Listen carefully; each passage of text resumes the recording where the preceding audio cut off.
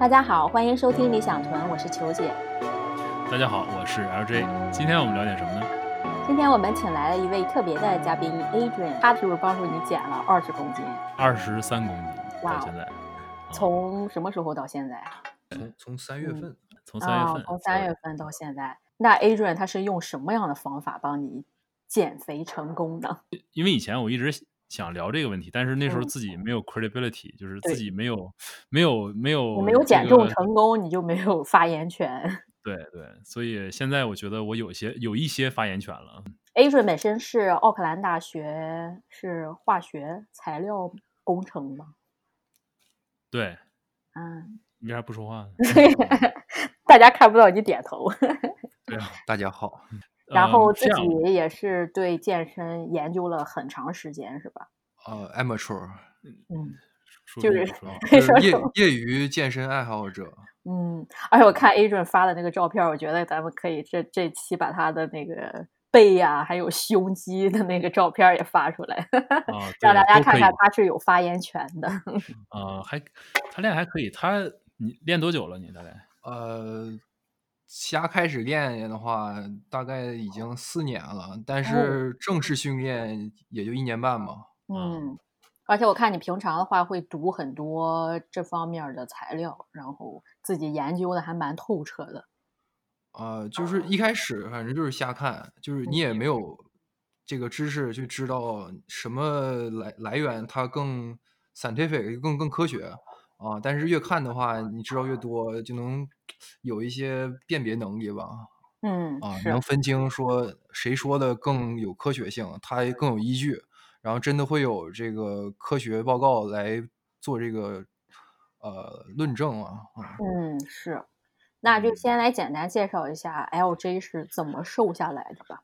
你可以从饮食还有运动2方面来讲。我这个历程怎么说呢？就是刚开始的话，怎么说？就是因为我是一个生活在 YouTube 上的人嘛，这个我很多的 trend 或者什么都是在 YouTube 上你会发现一些人去讲。我刚开始可能最开始的时候只是 intermittent fasting， 这就是间歇性断食。对，间歇性断食那个是什么时候的事了？那个其实最早开始做这件事情已经很多年了，其实很多年了。就每次想减肥的时候，第一件事情做的就是间歇性断食。以前也试过，比如说晚饭不吃，然后也试过所谓的这个 low carb diet，就是这个叫低碳水化合物。所以经过这个整个一轮低碳水啊，然后什么不吃中国传统讲要不吃晚饭啊，或者是这个间歇性断食，这些都做过以后，怎么说呢？发现效果还是有限。你包括你像有一些我也没有试过的，比如说 keto。生酮饮食这个我没有试过，因为我觉得那个你很难去真正做到这个生酮，或者是那个我试过1周，然后我整个人就是大脑会给你一种反应，就是让你特别的混沌，我也不知道为什么，可能每个人身体素质不一样。我反正试过生酮对我是没有什么效果。因为生酮饮食你就开始用脂肪来做首要的能源供给，它比较慢。就是说你身体里存储的脂肪，就是生酮饮食主要是靠消化脂肪，是吧？对，因为当你限制你的这个碳水摄入到很低的程度，你的身体开始这个就是用脂肪来作为你的主要能源转化单位。也就是说你吃很多脂肪，你同时也去用脂肪去做低能源，因为你碳水很少。对。那也就是说你身体需要转化，就是身体转化脂肪的这个能力和转化这个碳水，它俩效率是不同的，是吧？可以这么说，是。所以就是说，所以生酮它是靠这个原理，然后消耗你自己本身体内的脂肪，是吗？生酮，因为当你降低碳水化合物摄入的时候，你的这个胰岛素含量也会降低。当你胰岛素含量降低的时候，它会增加你的就是 fat oxidation， 就是你消耗脂肪的速率吧，或者说你就氧化脂肪，就是它会更高。但是同时，因为你摄入了更多食用脂肪，也就是说它这个是平衡的就是好多人说推荐生酮饮食，觉得啊，你这个消耗很多脂肪，就是但其实他只看了一边的这个等式，另一边等式是他同时也吃很多脂肪。对呀，是。就是为什么人们觉得这个它管用，就是他们只看到另一边，就是说你生酮饮食，我这个燃烧更多脂肪，但是你同时因为你吃了很多这个 dietary fat， 它不需要转化，就转化的这个过程很少，它不需要多少能量，你就是吃的脂肪转化成你身体的脂肪，所以说只不过是换了一个货币吧，你从碳水换成脂肪一样，但是最后你想瘦的话，还是需要靠你吃的，就是少于你身体需要的。对，就是制造一个热量缺口，是吗？对，你像你在网上查很多东西的时候，就是因为信息很多嘛，太多信息了，太多了，不同的不同的 influencer， 不同的 channel， 不同的 influencer， 然后他们会推荐自己的一套理论。比如说有些人他就是特别推荐这个就是 intermittent fasting， 有人特别推荐生酮，有人特别推荐什么 paleo， 就是类似于上古人类的饮食那种，就是 hunter gatherer， 就是打猎捡果子吃那时候的饮食，然后他们每一个人都会说自己那个是正确的。他们其实也是代表各自的利益嘛。他们有好多这种网红背后也是有金主爸爸在赞助的，他会就推荐某一种特定的饮食。我感觉吧，现在这个问题是大家把这个已经变成一种 identity，一种这个身份的象征。对，再加上它有一点变成宗教化了，所以说这个好多信息，尤其是说，比如这些人他们就是 keto， 他们就会就是蒙蔽自己吧，他们会忽略别的一些事实，然后就是推荐自己的 keto。是觉得其他饮食的就跟自己不是一个圈子里面的人了，我要抨击他们。对啊，所以有的时候也挺难。所以刚开始的时候，就是可能我之所以试过一些这么多方式，就是因为就是今天看这个，明天看那个，然后根据这个就是网上这些你训练出来的 AI，它给你这个推荐的这些东西，然后不断的怎么说呢？试不同东西，但是最后发现，包括我去试了 Tim Ferriss 的一些东西对，就他写那本书 For Our Body 是吧？对，每周4小时健身嘛，对，他比较主张那种就是叫 low carb diet， 就是低碳水饮食嘛，所以这个我也试过一段时间，但是最后试过这些效果就是都一般。再一个就是我发现他们很多的这个给你推荐的东西，都是你需要去用意志力来完成，是太难了。对，就是我们之前也讲过，就是凡是你需要意志力和这种 motivation 和需要意志力和鼓舞去做的事情，通常都很难坚持下来。真正能做出来的事情是你，比如说你可能已经习惯了，但是完全没有感觉的事情，比如说你早上刷牙，或者是晚上洗澡，或者是这种类似于这种事情，你就把它当成习惯了，是吧？对，把它当成习惯。真正说是 OK， 那能做到那样，这个事情才能真正坚持下来。所以到最后我发现，很多的，比如说我是一个典型的中国胃，我是不能长期去吃就是西餐类的，但是你像什么生酮啊，包括像这种 low carb， 就是低碳水，包括这种 paleo 上古时代饮食这种，它都是违背咱们中国人饮食习惯的一些方式来吃，因为它本身就是洋人发明出来的这种饮食方式。对，所以我就发现我那时候会需要用意志力去做一些事情，然后但是一旦你可能坚持1周，你可能坚持2周，你可能坚持1个月，但是到1个月结束的时候，你发现 OK， 我自己绷不住了，然后我自己吃顿大的吃，然后暴饮暴食了是吧？对，然后火锅、烧烤、锅包肉就开始这个时候你很可能就会发现自己就是你那个状态就非常的不好了，实际已经然后所以我最终说现在能到今天这样，其实很简单。这个做法其实无非就是算每天吃的卡路里。你是出门吃饭都带秤了是吧？对，我出去吃饭，无论我只要出去吃饭，包括在家吃饭，当然你自己做的话也会用秤，但是我每次出去吃饭我都会带着秤，即使说它是这个东西是这样的，我跟别人说啊，他带秤去称这东西，有人说啊这个不准或怎么样的，但是那没有关系。你比如说你今天吃一块锅包肉，你可能你把它算成可能50卡，它可能是不准的，但是问题是你只要你坚持吃同一样东西，下次你每次吃的都是按照这个算，你不准也没有关系，因为你在长期来讲的话，你会自己有感觉，它就是你只是你吃的这个东西，就是按这个卡数算的话，即使它不准，但是从长期来讲，它是有一个 consistency。那你就是每天固定你的卡路里摄入量是吧？对，我之前的做法是基本是一周，每天大概1900，对，大概1900吧，1800、1900这样。然后每周六是我的这个就是你可以放纵日，对，放随纵，便吃，对，随便吃啊。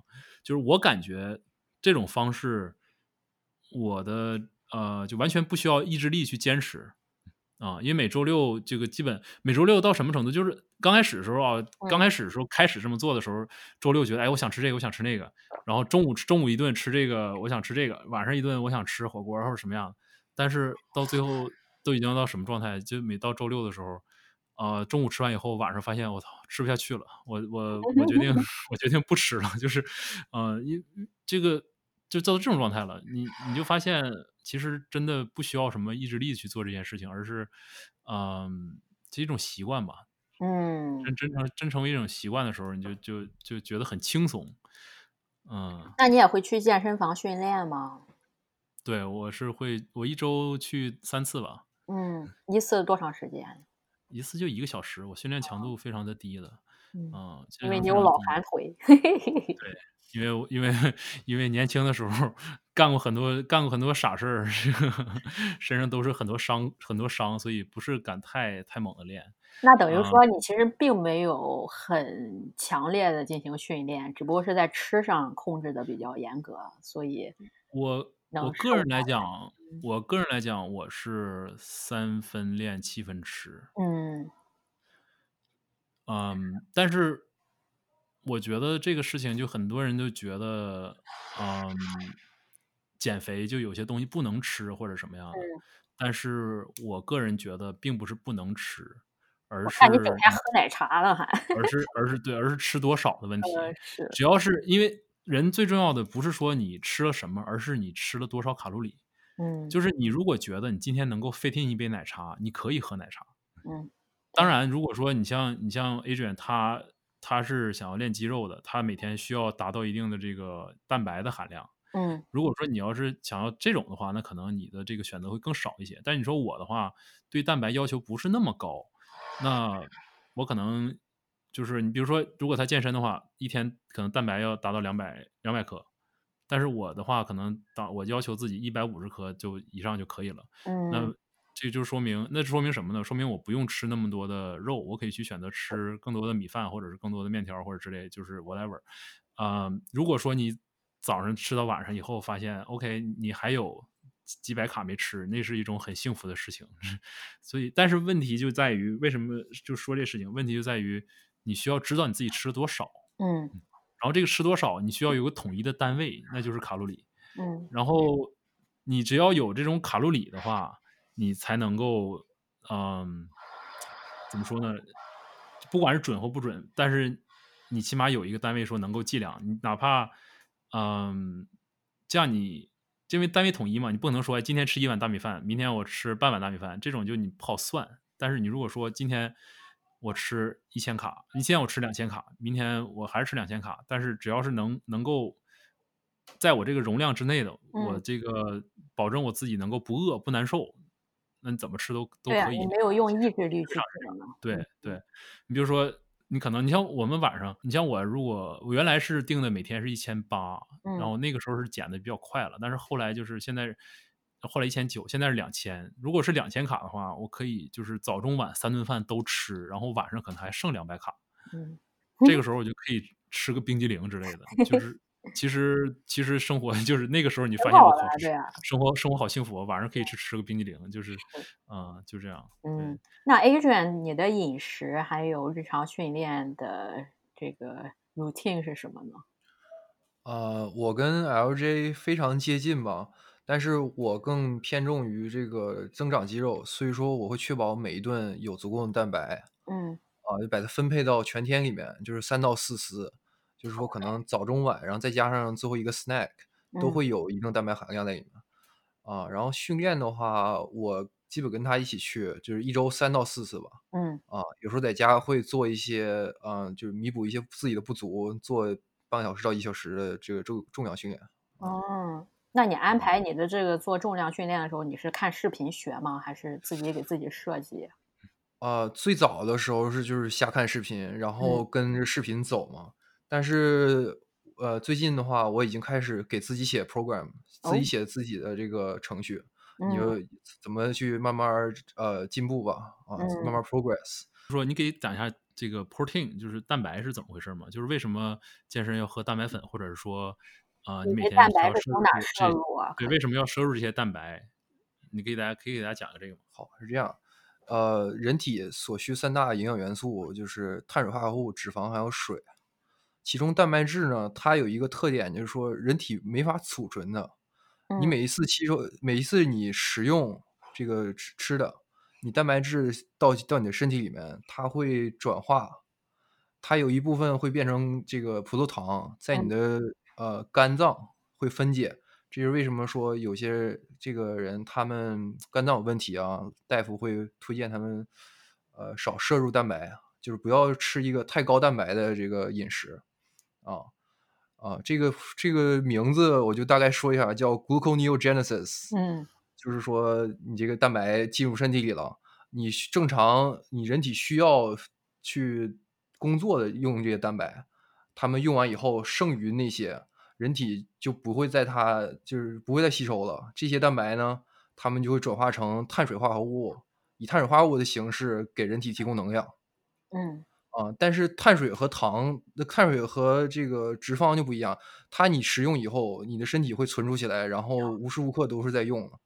所以说，当你健身，你想最大程度上提高你增肌的速率，还有你的效率，你就是说把你的这个蛋白分配到一天，从早到晚，每隔几个小时就使用一定量的蛋白，这样对你的这个增肌效果最好。嗯就是说我理解的意思就是它这个东西是现用现加的这种东西是吧？就是说它不会像是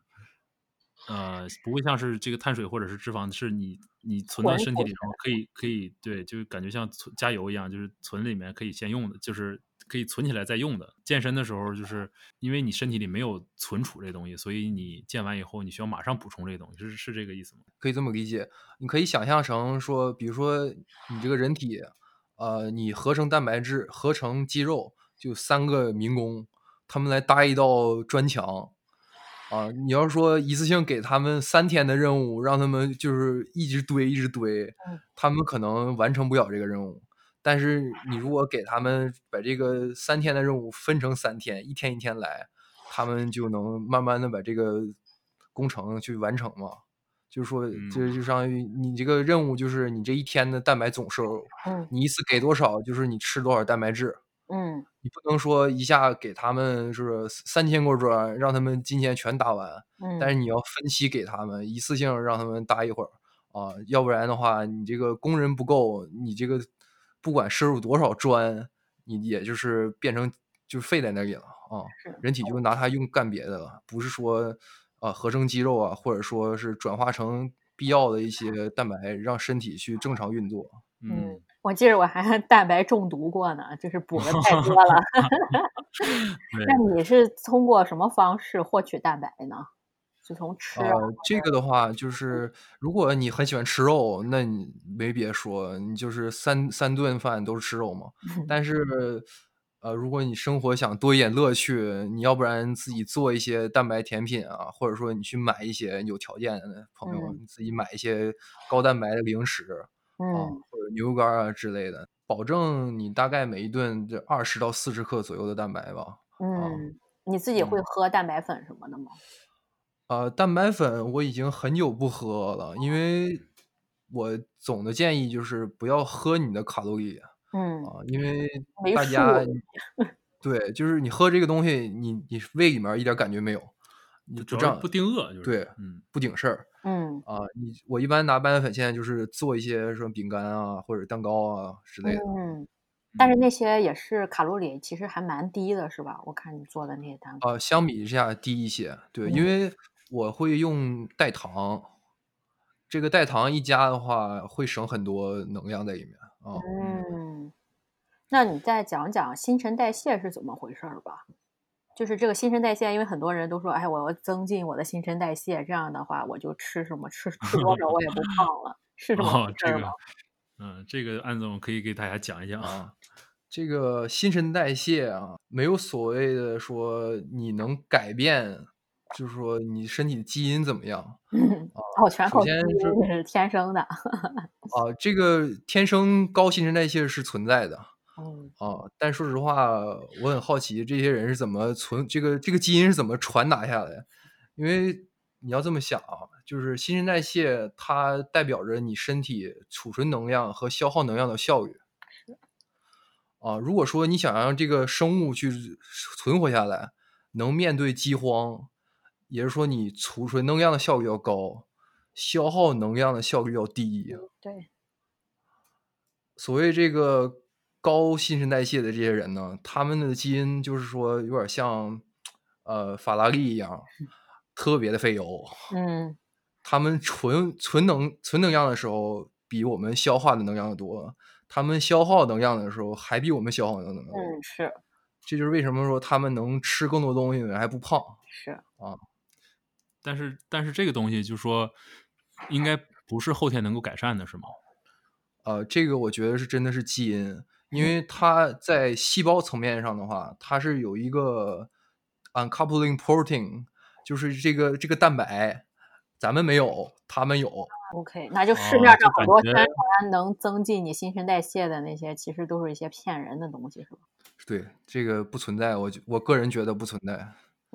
怎么说呢？我个人感觉就是一聊到减肥或者健身这个东西，很多人对这个东西都有一种特定的，就是一种 presumption， 一种那个对，就是感觉有点这种 Dunning-Kruger effect 吧，就是说你的认知和你的这个就是真实的认知和你这个自信的这种感觉，就是比如说最典型的一个就是说新陈代谢，这是一个。另外比如说有女生说，哎，我不敢去举铁，怕长肌肉。我靠，我都举了4年了，我肌肉还没长出来呢。对，其实因为女生她分泌 estrogen， 她这个雌性激素的话，她是很难去长肌肉的。就是你看那些女生，如果说她身上有肌肉的话，那个肯定是下了相当大的功夫，5年起的，真的是对，才能够练出来那样的。其实很多人他练完觉得自己胳膊粗，那是只是短暂的充血了，对，短暂充血，一会儿没了。对，所以其实但是我们生活中很多的这样的，很多这种感觉的这个，因为很多的在市面上的这个所有的 advice， 没有人喜欢听长的 advice。对啊，也没有人喜欢听具体剖析的，都是说 OK you give me a short answer and I will do it。 OK， 那 short answer 就是管住嘴，都想走捷径嘛，就是 short answer 最短的答案，管住嘴，迈开腿。那你这一句话有他妈1万种理解方式，你到底怎么管住嘴？管住多少嘴？你迈开多大腿？你肚子大了容不容易扯着蛋 ？OK， 我们人脑这个存储的，因为人天生是懒惰的，就是人生下来是要为什么是懒惰的呢？就是人要提高效率，人是为了生存，他是一切事情都要简化最好。因为你 less energy， 你这个存储更多 energy， 所以人的脑子也是这样的，它是一个非常倾向于存储能量的一种器官，所以他不喜欢去想太多的事情。我觉得像 Adrian 这样能坐下来好好研究科学报告的已经很少了。对，我觉得他是看过不少东西，所以自从他研究这些东西以后，我从来就没有看过相关的任何东西。你就听他的就可以了。因为我不需要了，就是我不需要这个。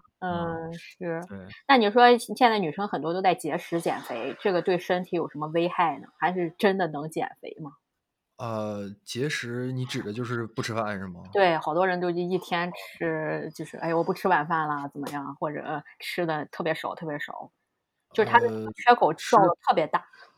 特别少这种我是非常不推荐的，因为当你身体面对这种环境，就是你食物特别特别有限，你的身体是会反抗的。就是说你的身体会为了生存而去适应。然后这个呢，科学上讲有3步，第一步是保护，就是保护你的身体面对饥荒。这个所谓的就是 metabolic adaptation，就是说你的代谢适应。就比如说你原来吃的喝的都足，你一天可能正常能消耗2000卡，但是你通过这个一段时间的很严重的节食，你身体可能只需要1500卡就可以生活下去了。这个代表什么呢？你再次恢复2000卡的生活的时候，你会多出500卡的能量来。这500卡能量哪儿也不去，全是脂肪。对呀，啊，就越然后减越肥，第二步很多人都有这种情况。是这样，就是所谓的这个悠悠球饮食、节食啊，就是都是大家对这个东西不理解的这种导致的结果啊。第二步就是说你会存储更多脂肪啊，你这个因为你的饥饿就是会让你的身体做出相应的反应嘛，就说啊，你现在要饥荒了，你要想过这个冬，你就得多存点脂肪。就跟你说松鼠啊那些冬眠的东西，它们冬眠之前都狂吃，那长的都是脂肪，就为了活下来嘛。对，第3步就是对这些节食特别特别特别大的人，他们面临的一个很重要的问题。第3步他们会增长细胞的数量，就是更多的脂肪细胞。这个你可以怎么理解呢？就比如说一开始这一辆车你是1.5升的缸，你通过这个节食之后，你这个车就变成2.5升的缸，你更能存了。就本来你可能就1个缸，现在变成2缸，你能存更多的能量，也就是更多的脂肪。也就是说你在下一次，就是有这个食物的时候，你更容易存储脂肪。是。但是如果你经历了这种极度的饥荒以后，你身体会觉得你身上存储脂肪的容器不够，然后会产生更多的容器。它可能原来是100个脂肪细胞，现在变成200个了，是不是？是的。然后就相当于说，你即使再减的话，你也是把这些你原来从100个脂肪细胞增200以后，你再减的话，你是在有200个容器，只不过容器它们变小了而已，是这个意思吗？容器变小，就是容器它不是容器变小，是说你就比如说每个脂肪细胞像一个塑料袋一样，它只不过塑料袋瘪了，但是你一旦开始就是再吃的话，你这个也是很容易，就是相当于说你有200个塑料袋在装这些食物，是装这些热量，是这个意思吗？就是相当于说你这个脂肪细胞增长以后，你能增重最大的那个值要比以前更高。因为你有更多地方存东西了，就是。对，因为这个大家吃胖的话，其实每个人会有一个 genetic set point，就是你基因它会有一个区间，你身体就很舒服。你看有些人为什么他们一直都很瘦，然后也不用节食，也不用怎么样，也不用刻意锻炼，他们就是那么瘦，可能也有6块腹肌或者怎么样，他们可能基因就是到那个位置。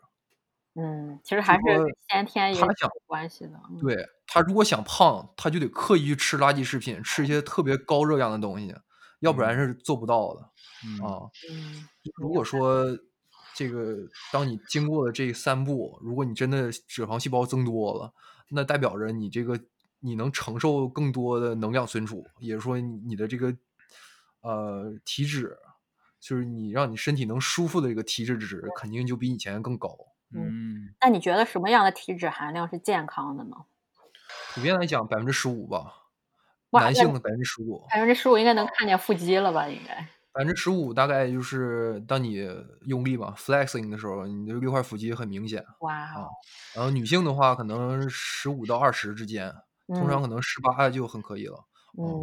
哇。女性体脂太低好像会有很多负对，面作用。会影响大姨妈或者怀孕什么的。对，是。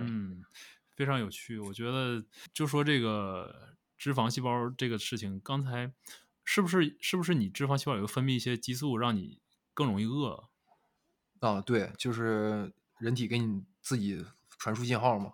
当你嗯吃的不够的时候，或者说你的胃就是你，比如说你就吃这种能量特别高、容量很小的东西，你的胃就在那缩缩着，你的细胞也会说给你发送信号，告诉你就是继续吃，我还饿，我要继续吃，对啊继续存储能量，要不然你就死了。嗯，对，但实际上这种信号是一种错误的，是你自己训练出来的，就是自己这种极端饮食所训练出来的，是这个意思。我相信会有一定影响。嗯，那其实其实还是我现在要规律饮食啊，这样，对，这个东西减肥简单讲就是个长跑，你跟瘦的越慢，你身体慢慢会适应，你最后你也能维持住。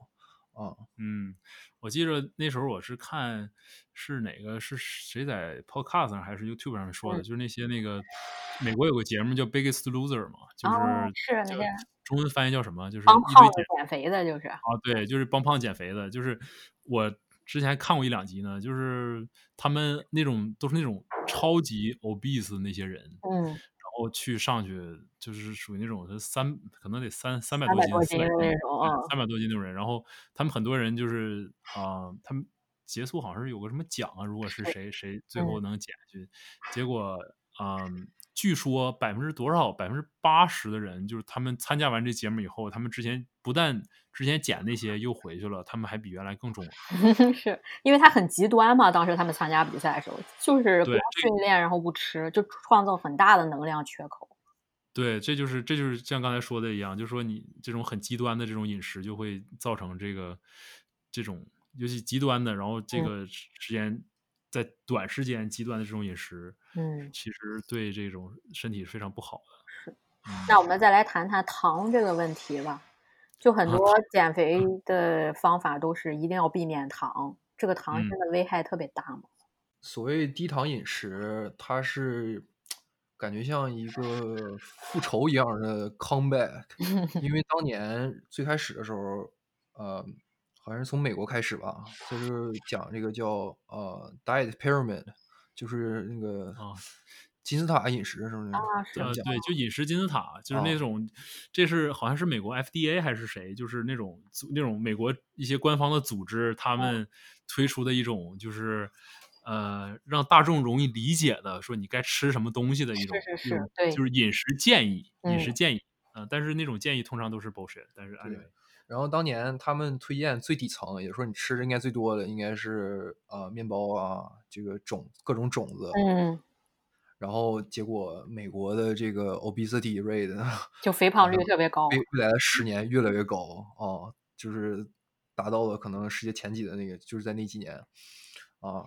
但是大家后来就是你会发现那个市场就开始出现各种说低脂肪、低糖的一些食品嘛，但总来讲说为什么人们觉得糖会让人变胖，其实跟生酮一样，它都是一半儿，只看到一半儿。说为什么糖人变胖呢？是这样，你吃糖，它是什么？是你到身体里转化成葡萄糖，然后这个葡萄糖呢，会通过一个process 叫 de novo lipogenesis，中文叫脂质新生，就是你把葡萄糖转化成人体的脂肪，然后存储到你的这个脂肪细胞里。这个过程在你的肝脏和这个脂肪组织里面发生的。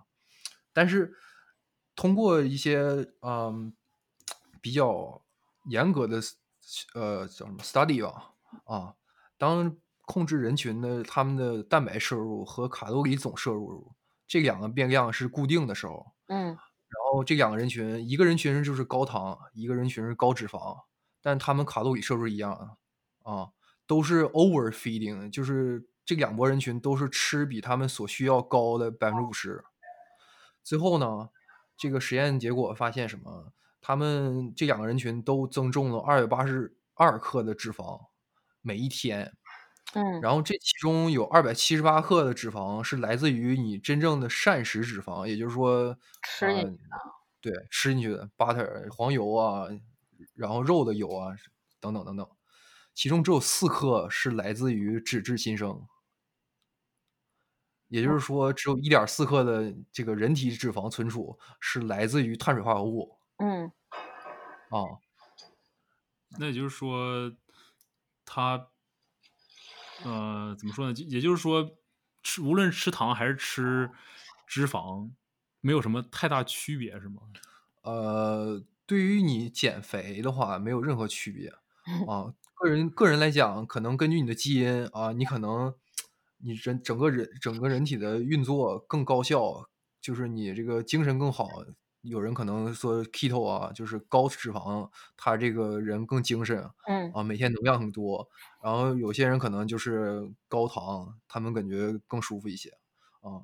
最后的话，就是真正的事实是什么？就是说，脂肪，它当你一个高碳水的时候，因为你的碳水高，你的胰岛素分泌也高。胰岛素分泌高呢，它会减弱你的脂肪分解和脂肪氧化，导致你食用那些脂肪很简单、很容易、很高效的就存储起来了，但是很小一部分的脂肪。但如果你吃这个高脂肪饮食，因为你碳水很低，你的胰岛素分泌也很低，这样导致你这个脂肪氧化和脂肪分解要更高，但是你也同时吃很多膳食脂肪。哦，明白了。它等式两边其实也都是对，所以到最后就是你爱咋咋地吧，都是一样，只要你卡路里控制好就行。我的意思是说，这个人不管你基因怎么样，你只要是卡路里摄入是在缺口，你就能瘦。它不重要你是低脂肪饮食还是高脂肪饮食。我说的是什么？就是说因人而异，他可能在低脂肪饮食，他过得更开心，他不会有任何负担。就饮食习惯的问题。对，饮食习惯问题。你就比如说就像我刚才说，我是个中国胃，所以我离不开米饭、面条、馒头这些东西。是，就是我可能就比较适合吃些碳水什么这些，就是完全是看在于说你怎么避免运用你的意志力和动力。对，怎么不去调动你的意志力和动力去完成这件事情。我就不能吃太多的那些米面，不然我脑子容易混沌。而且我之前试过那个就是吃素啊，还有 vegan 减肥，然后整个人精神都颓废了，再也不行了。所以我不要提正常吃饭还是可以的。不要提 vegan，你提这个词儿我容易被 trigger。vegan 那小 Adrian 还有什么要补充的吗？关于减肥？我想说一下关于 vegan 啊。完了，节目被封了。个人的意见啊，你要是没点学问，不知道 vegan，当你真正 vegan 以后，你缺啥，你不知道该补啥，你就不要吃，要不然你就是糟蹋自己。是因为很多网上的那些网红，他们都是背后有医生给他们监控他们的饮食的，是吧？其实 vegan 真的需要吃很多的补剂。他们通常来讲，我能想到的第几点，第一，他们缺铁。铁的话一般都是红肉才能补充到。然后第二，如果你健身，这是一个很大的问题啊。大力水手吃菠菜吗？不是。大力水手是一个 balanced diet， 他不光只吃菠菜。没事，继续。就是当你摄入蛋白的时候，因为蛋白质有很多种，其中有一个叫氨基酸，它叫 leucine。这个如果你摄入含量不够的话，它是负责什么？它是负责这个 trigger 你的 protein synthesis， 也就是说，它就是当你开始建肌肉的时候，它是带头的。当你进入一个 vegan diet 的时候，你这个 leucine 含量非常非常低。你通过这些植物的话，它这个含量完全达不到你所需要的程度。所以说，为什么有的人他们 vegan diet 以后整个人都不好啊？真的是。因为蛋白质它不光是吧，人们想着练肌肉怎么样需要蛋白质，蛋白质是你身体需要摄入外界摄入的东西。因为它不是主要负责你的能量来源，它是让你身体正常运作。这为什么有些人你看一旦走 vegan 以后，蛋白摄入量不够，蛋白补充的23种氨基酸补的不全，他们就开始说这个头发也不好了，然后皮肤也不好，这都是跟你蛋白质都是这样。有趣，对，嗯所以但是我觉得很多的时候，我这可能是题外话吧，但是现在这种信息时代吧，就很多的你看到的信息，其实像潜意识里都是广告，所以对，每当有一个人站出来说啊，这个怎么样，这个怎么样，其实很多时候你不知道他背后到底代表利益，还是说他所引用的东西都是真实的科学的，长点而且心嘛，就信息过对。滤一下。对，而且你像，很多人这种，比如说现在这自媒体时代嘛，很多人他在那儿发东西，实际上很不负责任的。是，很少有人说发一个东西，他后面写一个出处，或者是写一个就真正说从哪块儿出来的哪个研究，然后这个研究的 paper 我都读过，然后或者是他本身有一个这个 medical degree 或者怎么样的，就这种人，我觉得比较少。然后，是，呢，还有一个什么问题呢？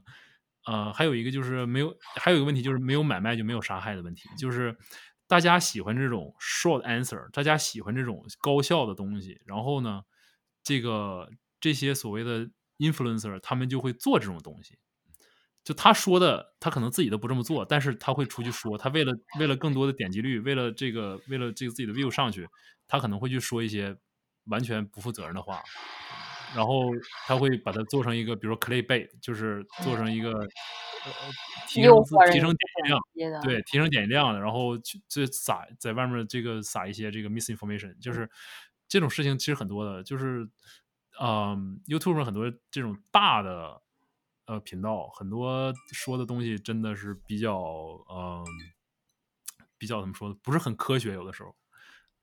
这点我估计这个 Adrian 他应该是比较心得，因为他看的频道太多了啊。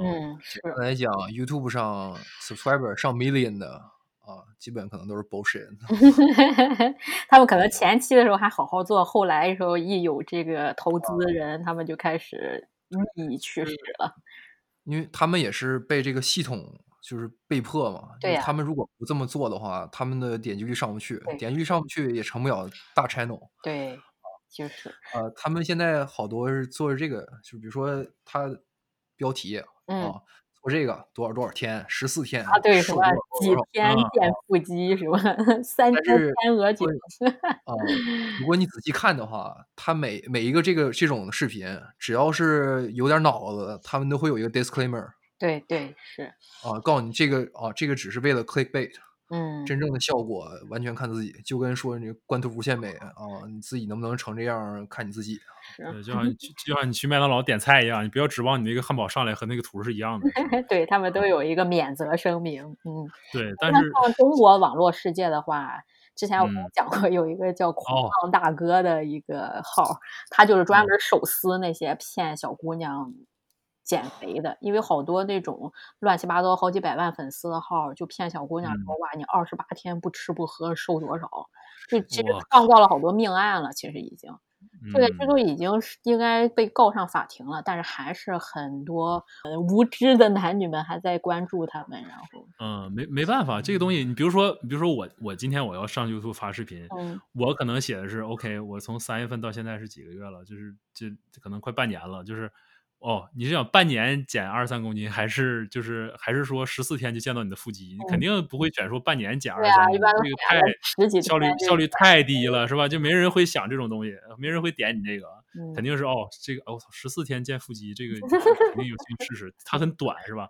你要一下就想 commit 半年，这真是。嗯，但是我个人经验是，我并没有制定我偏要什么时候减多少，嗯，我没有制定。我刚开始在做这件事没有目标的，就是我只是想试试呗，比这个上一周强就行。嗯，我没有说我必须一周减多少，其实我刚开始并没有定这个事情，而且我这个人也比较喜欢实验嘛。虽然说我现在对 Tim Ferriss 说的东西不是很相信，或者是我会这个有一个 grain of salt，但是我对他的一些做法和他这个学习的方式我还是比较认同的，就是嗯，他这种实实验验的精神。对，实验的精神我是比较认同的，所以也是就是中国有句非常 cliche 的广告语，就是抱着试试看的态度，然后去做这件事情，然后成为习惯以后就，真的就停不下来了。这也是为什么我选择就是说暂时就没有回国，因为现在这个情况，疫情嘛，你如果回国隔离14天，这14天你是没有办法吃到，就我是没有办法吃到我想吃的东西的，是然后也没有办法去正常的每天就是每周3次规律的锻炼的，所以真的是我觉得牺牲有点太大了。然后包括回来以后还要再隔离14天，所以说里外里隔离1个月，这个对于我来说就是我接受不了。你已经养成了一个新的习惯对，了，已经养成习惯了。就如果不去练的话，我会难受，就是这种感觉。好，那我们今天先聊到这儿。那我们今天先聊到这儿，下感谢次 Adrian 等回去帮我设计个 program， 我要是 OK，到时候让 LG 把他的 before and after photo 也发上来。我没有 before and after photo， 但是我发了你裤子掉号了吧？对，我只有因为我不喜欢照相嘛，所以我只有我这么说吧，我一般我穿衣服只穿一个牌子，然后那个牌子的从42号到34号的裤子我都有。哇天，行，到时候发一个。好，感谢收听，下期再见。下次见。